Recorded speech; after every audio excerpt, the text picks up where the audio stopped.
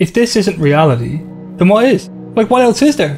Why is there this intimation that there's something beyond this that we're not getting, and then we're looking for something beyond that we can't find, and all we ever find is this? So we come right back to where we were and go, well, there's this is what there is. Then we can look at the way it is and say, well, it is changing, it is dynamic. There's a changing nature to form. I take reality as totality because I can't find anything else but this. So I don't assume that this isn't reality. I say, well, this is reality. This is what else can I find? Like, I don't know about origins or genesis. I have no way. I don't know how I would know that. But there is this, and there is this in its irrefutability. There's this in its dynamic, and there's this insofar as that if you look, we don't have any existence independent or apart or separate from the functioning of reality. You're looking for reality, but this is reality. In a sense, you are intrinsically, because how else could any of us have any existence apart from this functioning? You can't avoid reality. The fact of occurrence can't be refused, it can't be avoided. You can say it's very basic, very simple acknowledgement, and it can get overlooked when we're looking to gain something on going on a path and thinking that somebody knows something that I don't know, and that they've got access to some kind of secret knowledge of the universe or whatever it might be. And a lot of these guys are trying to deflect back, the good ones, are trying to deflect back on that and kind of go, look, this is what is being pointed to. Maybe it's not being appreciated or acknowledged, but it's the fact of existence. You're listening to the Nonduality podcast. This is Nick Hyam from nisargayoga.com. Here with me, as usual, is Paul Dobson, and our guest is Cormac Doherty. A lot of spirituality seems to be about practices, kind of seeing them as the thing itself, like the practice, as opposed to, no, this is just another way of exploring this. This is a tool, like a microscope or a telescope or whatever else, like some kind of equipment to explore reality with. This is a trick, a launch pad into another way of exploring it, not an end in itself. And the end of meditation is to realize that everything is meditation. There's only meditation, but it's no longer a chasing of some kind. That's how I'd interpret it. It sounds like he's saying, like, goal orientation or striving to get somewhere or to get some kind of state, if you like, enlightenment or whatever, who knows. But the idea that somehow the spiritual inquiry is going to get somewhere and you're going to get something and become something else, and incredible absolute knowledge or perfect state where you never have any problems. He's kind of, I guess, that's a theme that comes up in a lot of systems that, they talk about this, but just that idea that they're kind of saying, look, what we're looking at is what is. So experiencing is, or if you like, existence is, or whatever kind of language you want to use, but there's the facticity, the irrefutable fact of this right here, right now, this, that isn't dependent on some kind of technique, isn't dependent, no meditation is going to get you closer to this than what's already the case right here, right now. So in a sense, it's just trying to dispel certain fantasies or certain kind of goal-oriented mindsets that we perhaps are functional or useful within our day-to-day. So, for example, if you're studying for a test or you're doing your driving license, you're going to study and practice and you expect to get something at the other end of it. Like, I expect to get past the test and get the license, or I expect to study for the exam and get the degree, or I expect to put the ingredients together and get something I can eat at the other end of it. So we have this kind of goal-oriented mindset that maybe is functional and for certain actions in the world. But when we're talking about these kinds of inquiries, you're talking about being. You're talking about what is. So like having a goal in mind to get where are you going to get to? That's not already this, that's already here. So in a sense that they're trying to say, look, that kind of mindset doesn't apply to this, and that's what's being dismantled to a certain degree. But also the techniques themselves are useful insofar as that they're just trying to point to, if you want a sort of people talk about abiding or resting, different language, but resting in experiencing as it is without a demand for it to be a certain way.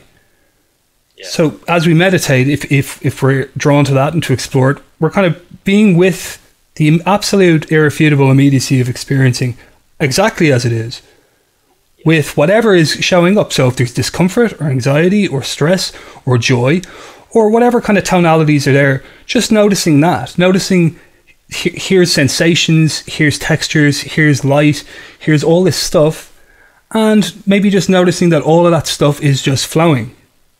Spontaneously is a word that comes up a lot. Spontaneously. So it's just happening. For example, I'm not making the rods and cones of my eyeball. Yeah, like I'm not doing that, or I'm not making hair grow, or I'm not doing this, I'm not doing that. Seeing that this is a spontaneous, natural functioning of nature, life, reality, and just noticing that. It's just an acknowledgement of that. It's nothing more than that, just noticing that. Yeah, absolutely. In meditation, that's what I came to realize after a while, after trying, quote unquote, to meditate. After a while, you get into a state where you realize you're not meditating, you're being meditated. It's like, it's just happening completely by itself. You're not making any of it happen. The idea of it's just an idea that you're making it happen. That kind of eventually sort of subsides. Whatever that little functioning in the brain or the mind or whatever it is, it kind of sort of takes a back seat, and you realize that it's all happening by itself. And that's kind of like, not to make a conclusion out of that and say, oh, there's no self, there's no doer or anything like that, but just to see that that's another way of being with this. That's another exploration of this. It shows that, oh, actually things aren't as solid and simple as I thought they were. It's actually very subtle and very, almost, well, you can't conclude it in any way. Just very subtle and very, I don't know the word for it. There's a word there somewhere. Well, it's so subtle there is no word. Yeah, that's it. That's the one. It is an exploration, isn't it? And it's absolutely fine to use a tool, but put it down once you've used it. Experiencing seems to be tuned in to this spectrum of experiences, all the various qualities that we experience in life. The spectrum is seamless. It's like, for whatever reason, there's this kind of urge to pursue a certain part of that spectrum, or to actually go beyond the spectrum, to find something better, basically better than this here and now. There's only reality. It's all in one place. It's all now. But some of us seem to need to go through all this stuff to then eventually realize, no, it's all the higher truth. It's all one truth. There's no higher or lower truth. It's all reality. Just kind of like whatever is making these absolutely ecstatic, blissful states that you might have in deep samadhis is the same functioning, the same engine, whatever's driving this, that is in your deepest misery and despair. Like, it's nothing different. It's all made of the same, whatever that is. It's all that same fact of experiencing. Whatever that is present throughout. And there's nothing actually other than an idea or an interpretation that says it's any different. There's no lines. There's actually no dividing walls between those states. It's a really weird situation, actually. Like, yeah, we've got this groundedness or ground of experiencing. You could say that is the base or the basis, in the sense that there's no outside of it. You can't get outside of it, of the fact of experiencing. So you have that, and then what you have is, you could say, the kind of fluidity or the dynamic of that. So in other words, what we talk about is flow or change. I don't mean flow state. I mean the actual spontaneous happening of reality as a shifting, morphing, changing. The other aspect of the goal orientation, the other side of that, is looking for fixity. So in other words, we're looking for some fixed state of peace, some fixed state of love, some fixed state of whatever. But as you say, these are ephemeral states. They arise and then they pass. It's like going on whether we take a psychedelic trip or some intense meditative experience. It's real in its appearance. Like, so when it's there, it's real in appearance, but then it passes, and you can't hold on to these states. And part of when it comes to suffering, certainly in Buddhism or something like that, that's kind of what one of the angles the Buddha takes, where he's kind of going, well, look, has anybody ever had a state of happiness where it just never changed? And people are like, well, no, not really. And he goes, well, has anyone ever had a state of total health where you've never had any ailments and not really? So he goes, well, like, if we keep looking in the world for something stable, are we kind of ignoring the fact that things don't have that kind of stability? And so it's not that we don't seek out these things. From time to time, we're going to seek out different things for different reasons. And we don't need to get wrapped up in that, but just acknowledging that things change. Body changes, feelings change, emotions change, circumstances change, relationships change, culture changes, the planet's changing. And just things that are even imperceptible. I think the moon is moving away from the Earth like 1.5 inches a year. Some people make measurements like that. So whatever we kind of look at, whether it's what we regard as internal as feelings and emotions, or external if we think of the world, there's just this flux and change and motion. But experiencing is sort of the ground, in the sense that there is always the experiencing of that. So you've got this kind of, you've got this interplay, or you've got this thing of the isness, the beingness, or what we regard as unchanging beingness, or something like this. The flux, the motion, the change, the dynamic, But when we go looking for what's the core, what's the essence, what is it like, you don't get hold of anything. So if you think about it scientifically, like, people go, well, can we find the ultimate particle, or can we get to the bottom of whatever it is? But we don't. It just, like fractally, it just opens up into more and more stuff. You never get to the bottom of it.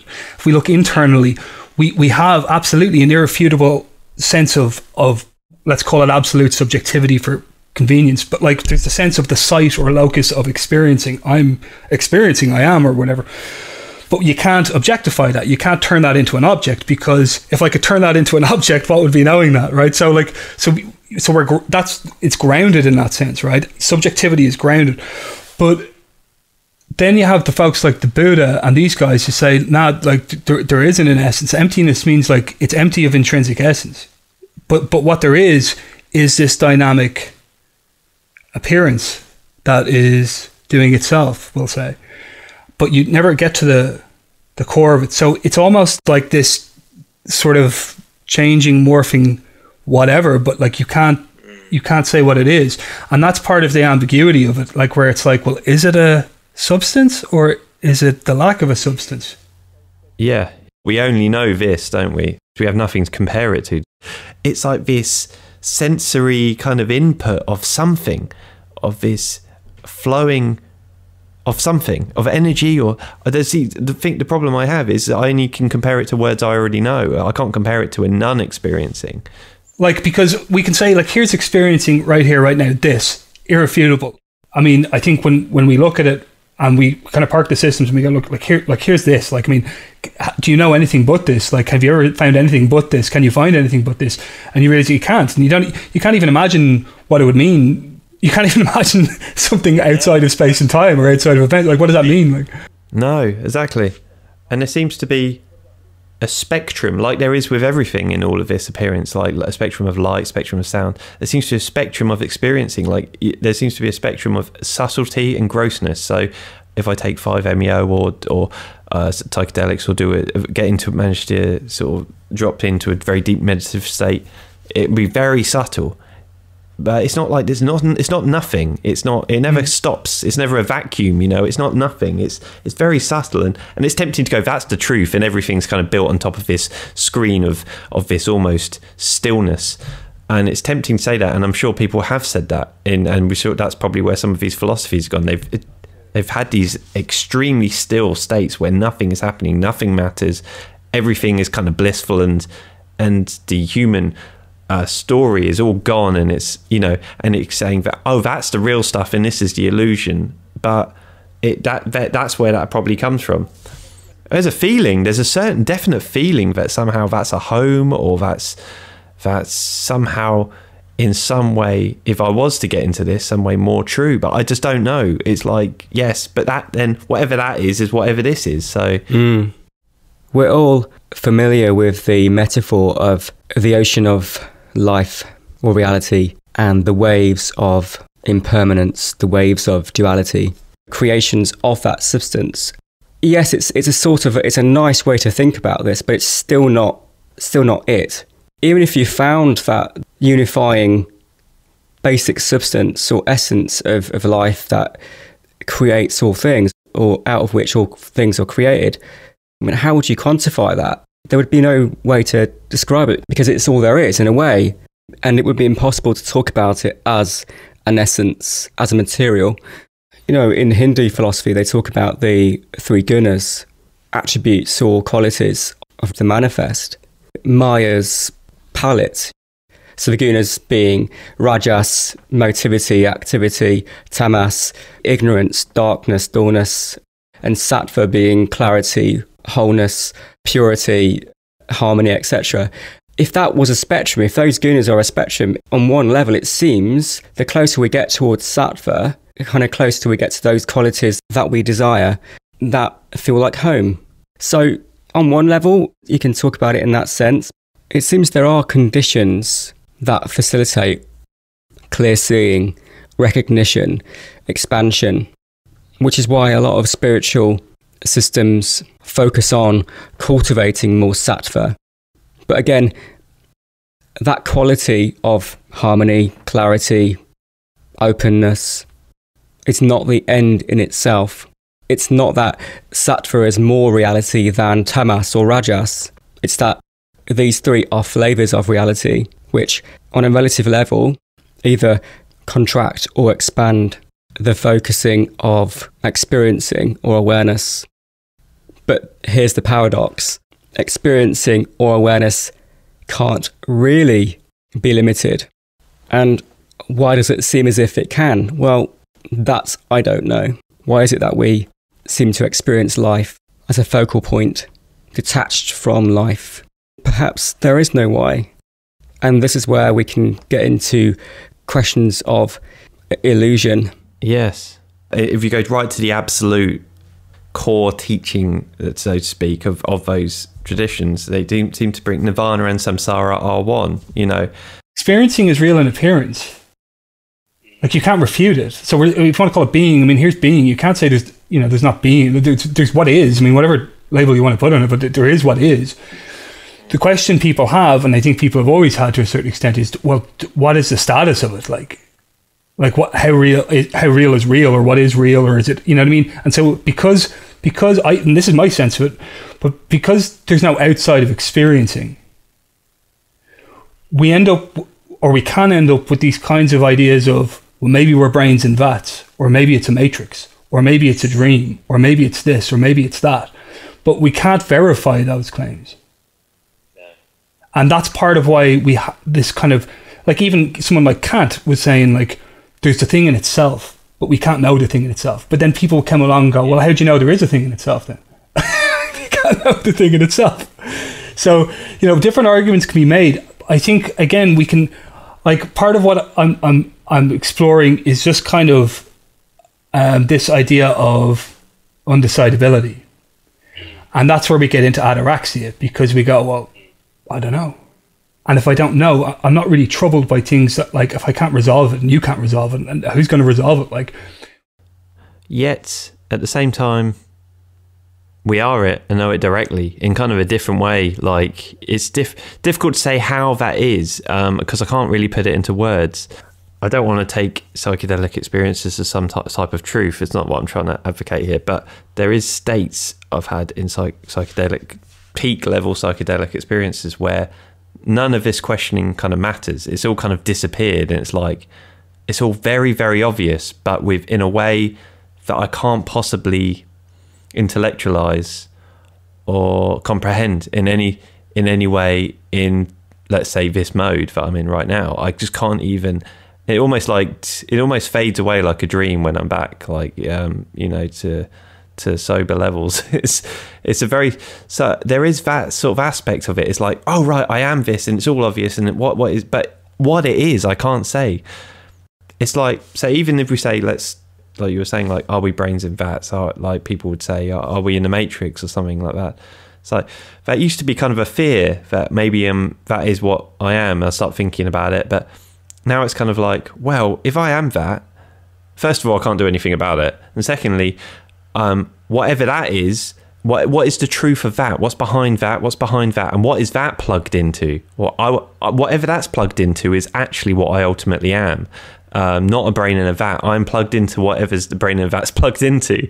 So like, and so in doing that, you see, we get rid of the problem of well, if it is an illusion, it's a real illusion, and exactly as you say, you can't do anything about it. So what's the problem?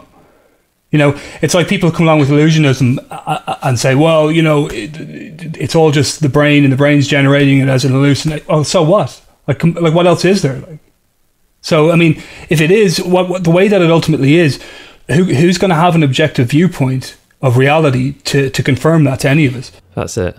And so at that point, we're going, right, fine, we level the playing field. There's what there is, and you and me verify what you can verify without kind of entertaining, well, maybe this is all and I need to get somewhere else because this isn't good enough. Yeah. Is that a form of escapism? Are we then just kind of going like, well, you know, whatever, the world's just a dream, it doesn't matter, blah, blah, blah, blah, because I know that actually there's a super cosmic reality. It can only be mental escapism, can't it? Yeah. A mental fantasy, like here and now. Yeah. Without having to get into, well, it's all a dream. It's all just a dream. Like, you know, and we're dream objects in the mind of Brahman or something like that. Okay, but why? Why is Brahman dreaming this then? Well, there's no answer to that because it gets delight out of it. Well, how do you know that? You know, so I mean, like, you know, like there's that. It's very seductive to get an answer that feels like, oh, I figured it out. Brahman's dreaming us. We're dream objects, you know. But at the same time, there's something kind of like, well, what's the implication of that? Am I going to go around and say, deny, you know, what's going on? Well, it's just, there's not suffering. The suffering is just a dream. There's the sense that what is here right now is unreality. It doesn't feel right. It's not okay. I want to find reality because reality is home, to transcend what is here, to get to something pure, something vast and absolute. That desire and that search takes the form of, I want to find peace, I want to find love, I want to find whatever it is. So then it becomes an object. If there wasn't unreality, it's that. It's those fantasies of what isn't here yet. A movement away is the denial of what is here. If you want to find reality, then look to what is actual, because what is actual is factual. It has the taste, you could say, of reality. What is actual is real. Exactly. Like if this isn't reality, then what is? Like, what else is there? Yeah. Now, we can have ideas and speculations about metaphysical this and whatever.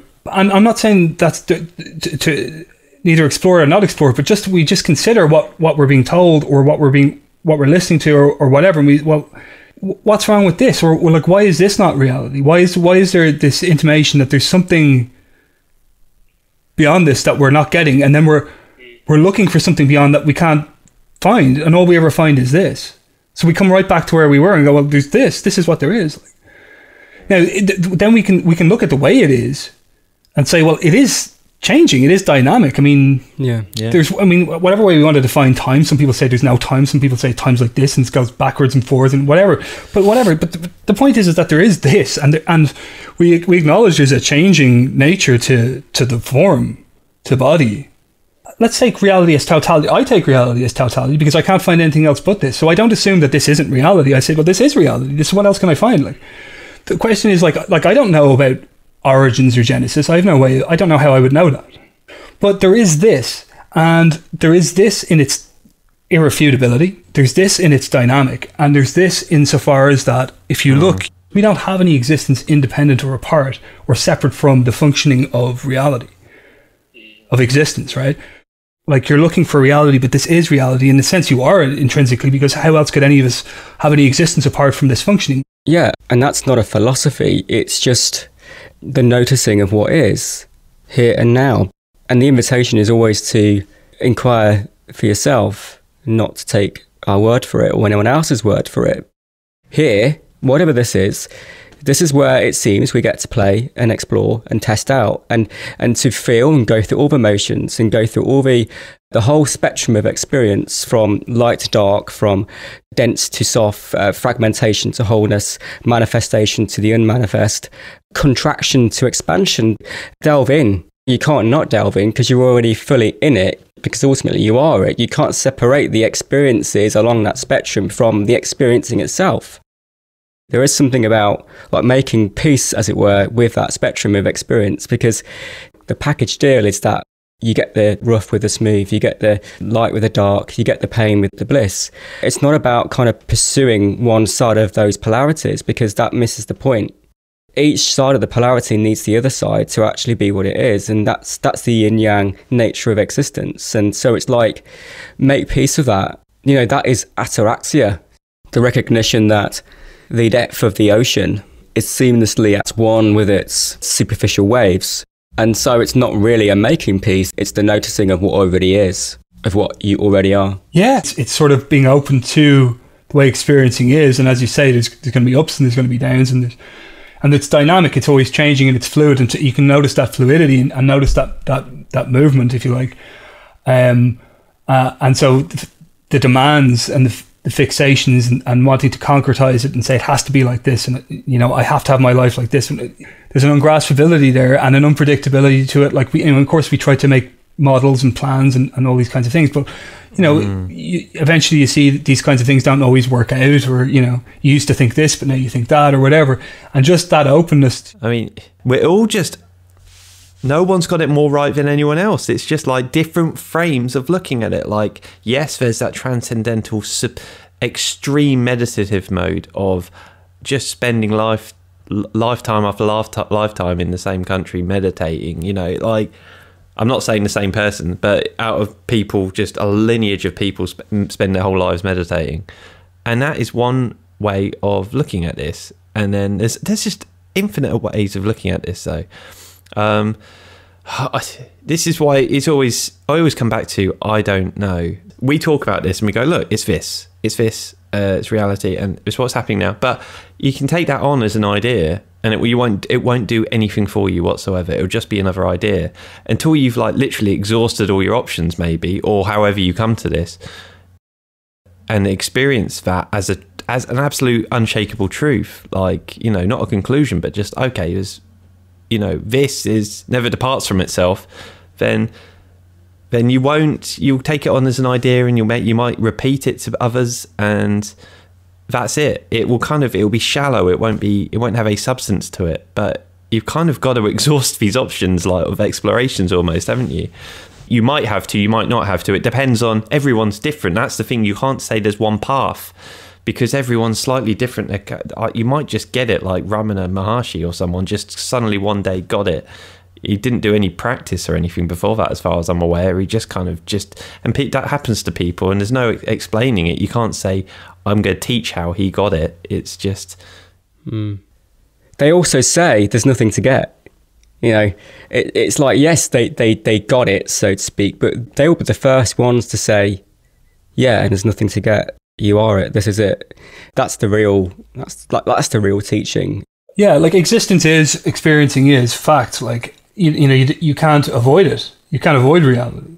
No, you can't refuse it. The fact of occurrence can't be refused. It can't be avoided.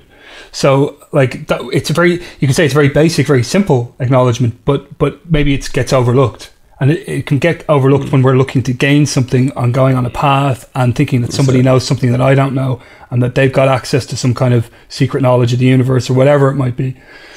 And a lot of these guys are trying to deflect back. The good ones, we'll say, are trying to deflect back on that and kind of go, look, this is what is being pointed to. Maybe it's not being appreciated or acknowledged, but it's the fact of existence.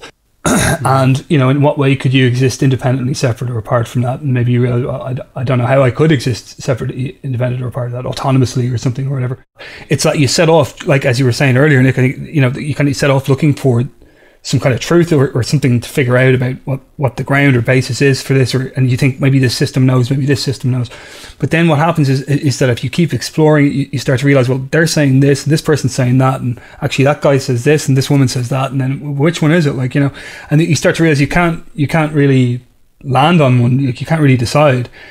And that can be initially kind of disorienting or whatever. But then you do open up to what kind of indirectly to what you can verify and say, well, there is the fact of experiencing fact, and I know that, and that is so.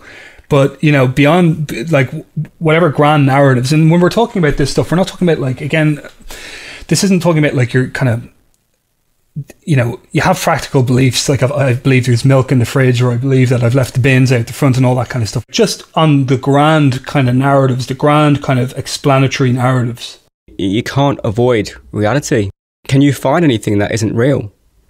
Like, can you actually find unreality? That's the real question, because we can talk about searching for reality, but actually, can you find anything that isn't real? Wherever you are, whatever you're doing, whatever's happening, is any of that unreal?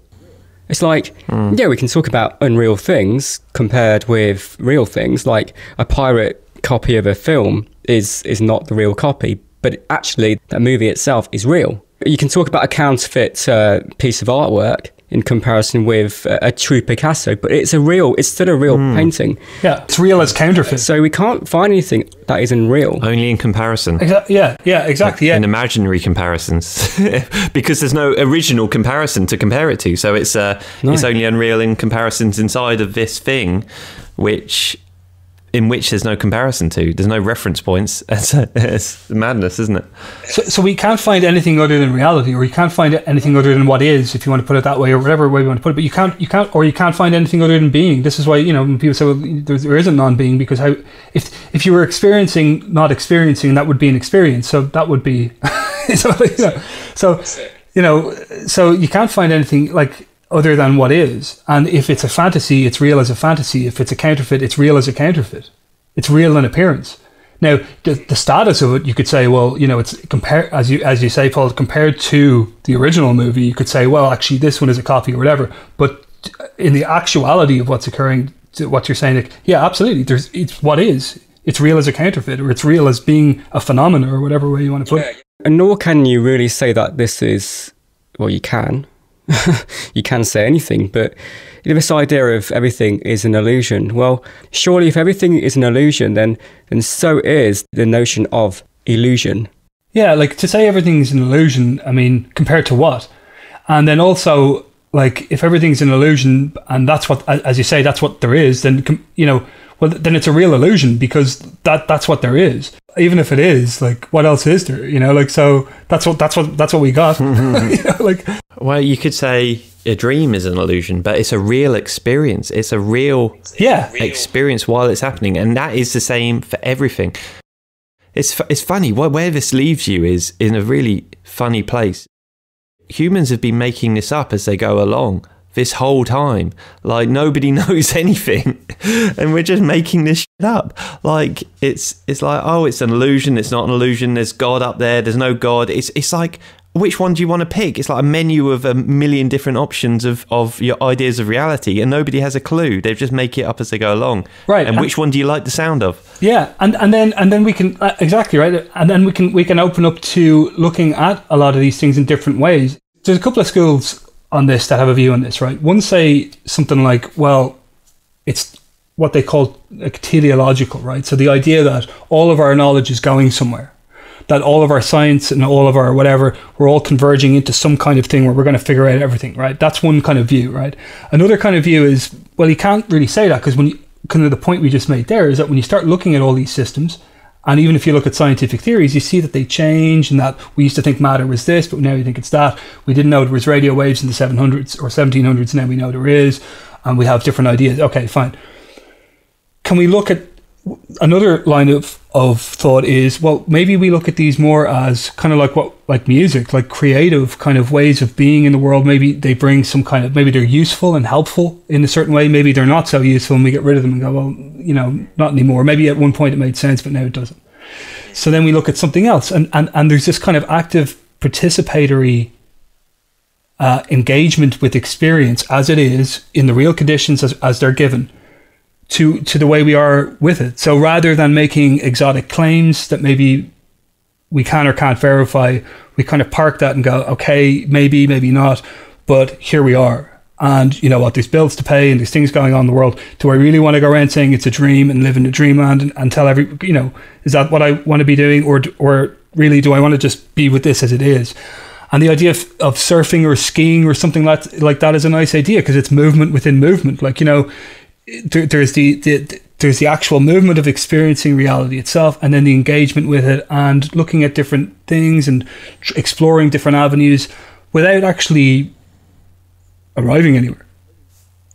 Yeah. Surfing a never-ending wave of reality. Yeah.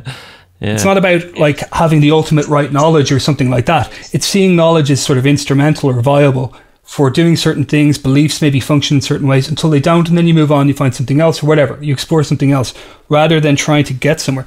Actually, all of this is just functioning, whether we can explain it or not. And it's just noticing that, wow, like here's all this incredible, complex, fathomless functioning just functioning.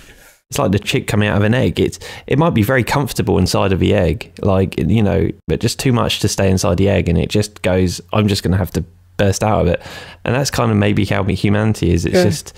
Isn't it interesting how we look out into nature, the natural world, and we talk about that natural intelligence, you know, we sort of marvel at it, whereas we don't have the same appreciation of humanity. Like, humanity is not natural. Humanity is messy. Humanity is unreal in a way.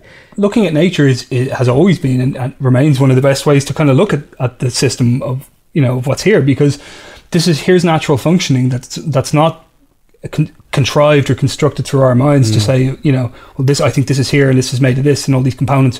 There's just the givenness of the way that it is and its natural functioning. It all fits together in this perfect kind of cosmic puzzle. You know, everything is inherently perfect in itself as it is. You know, it's the perfect expression of what it is in itself and in relation to the whole system as well. So it's just everything's perfect, and then there's the perfection of that thing intrinsically, and it's just perfect throughout, but not perfect in our usual understandings of the word perfect. And you could say it's all inevitable, because actually it is. It all has a place, basically. It all seems to have a place. I mean, that is something I can verify. All of what is here seems to have a rightful place. You may not want, you know, to lose your job, or you may not want to have this or that, but like, they're no less part of what is. All of this is contained. All of it's totally allowed to be as it is. And while even in the midst of kind of like the turmoil of it, there's a kind of a background piece, and I can't really say what that is. It's not necessarily about hitting an ultimate explanation. It's about being with this as it actually is, and being engaged and participating and all this. And then you can kind of start to understand why we can use a word like peace. Yeah, absolutely. Attaching something to the end of the statement, your true nature is always going to be a half truth or an incomplete truth. My true nature is this. That's all I can say. And this seems to include every expression along that spectrum of experience. Yeah. And therefore, if it's just this and all of this, whatever this is, then there is no false, there is no unreal. You're actually infinitely more than you've taken yourself to be. You're not this contracted little thing. You are that, but you're also way more than that. And you're not trapped. You're certainly not trapped in that. At least when we can have discussions like this or inquiries like this, where we're not kind of going, oh, I know what the true self is, and let me show you, point you to your true self, and you know, this, where we can kind of just start to question it a bit and kind of go, what have we been told? Or we've all been there. I've been there. I mean, I remember like 5 years ago reading all this stuff and being like, wow, like, you know, awareness of my true nature. And, you know, everyone's going to be exploring things in their own way, and you know, and that's totally fine. I would never say to somebody, well, you have to believe this, or I wouldn't get into any of that. I can only talk from my experience. You can only talk from your experience, and say like, try this on, see how it fits. Does it fit? Is it comfortable? You know, just try it on, see how it goes.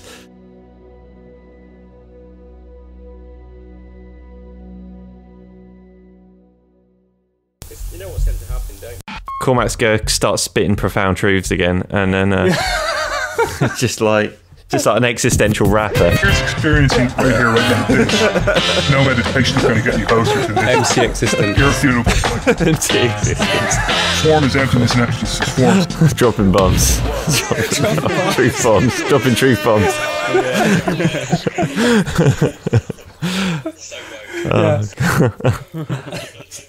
Zero fan base, like.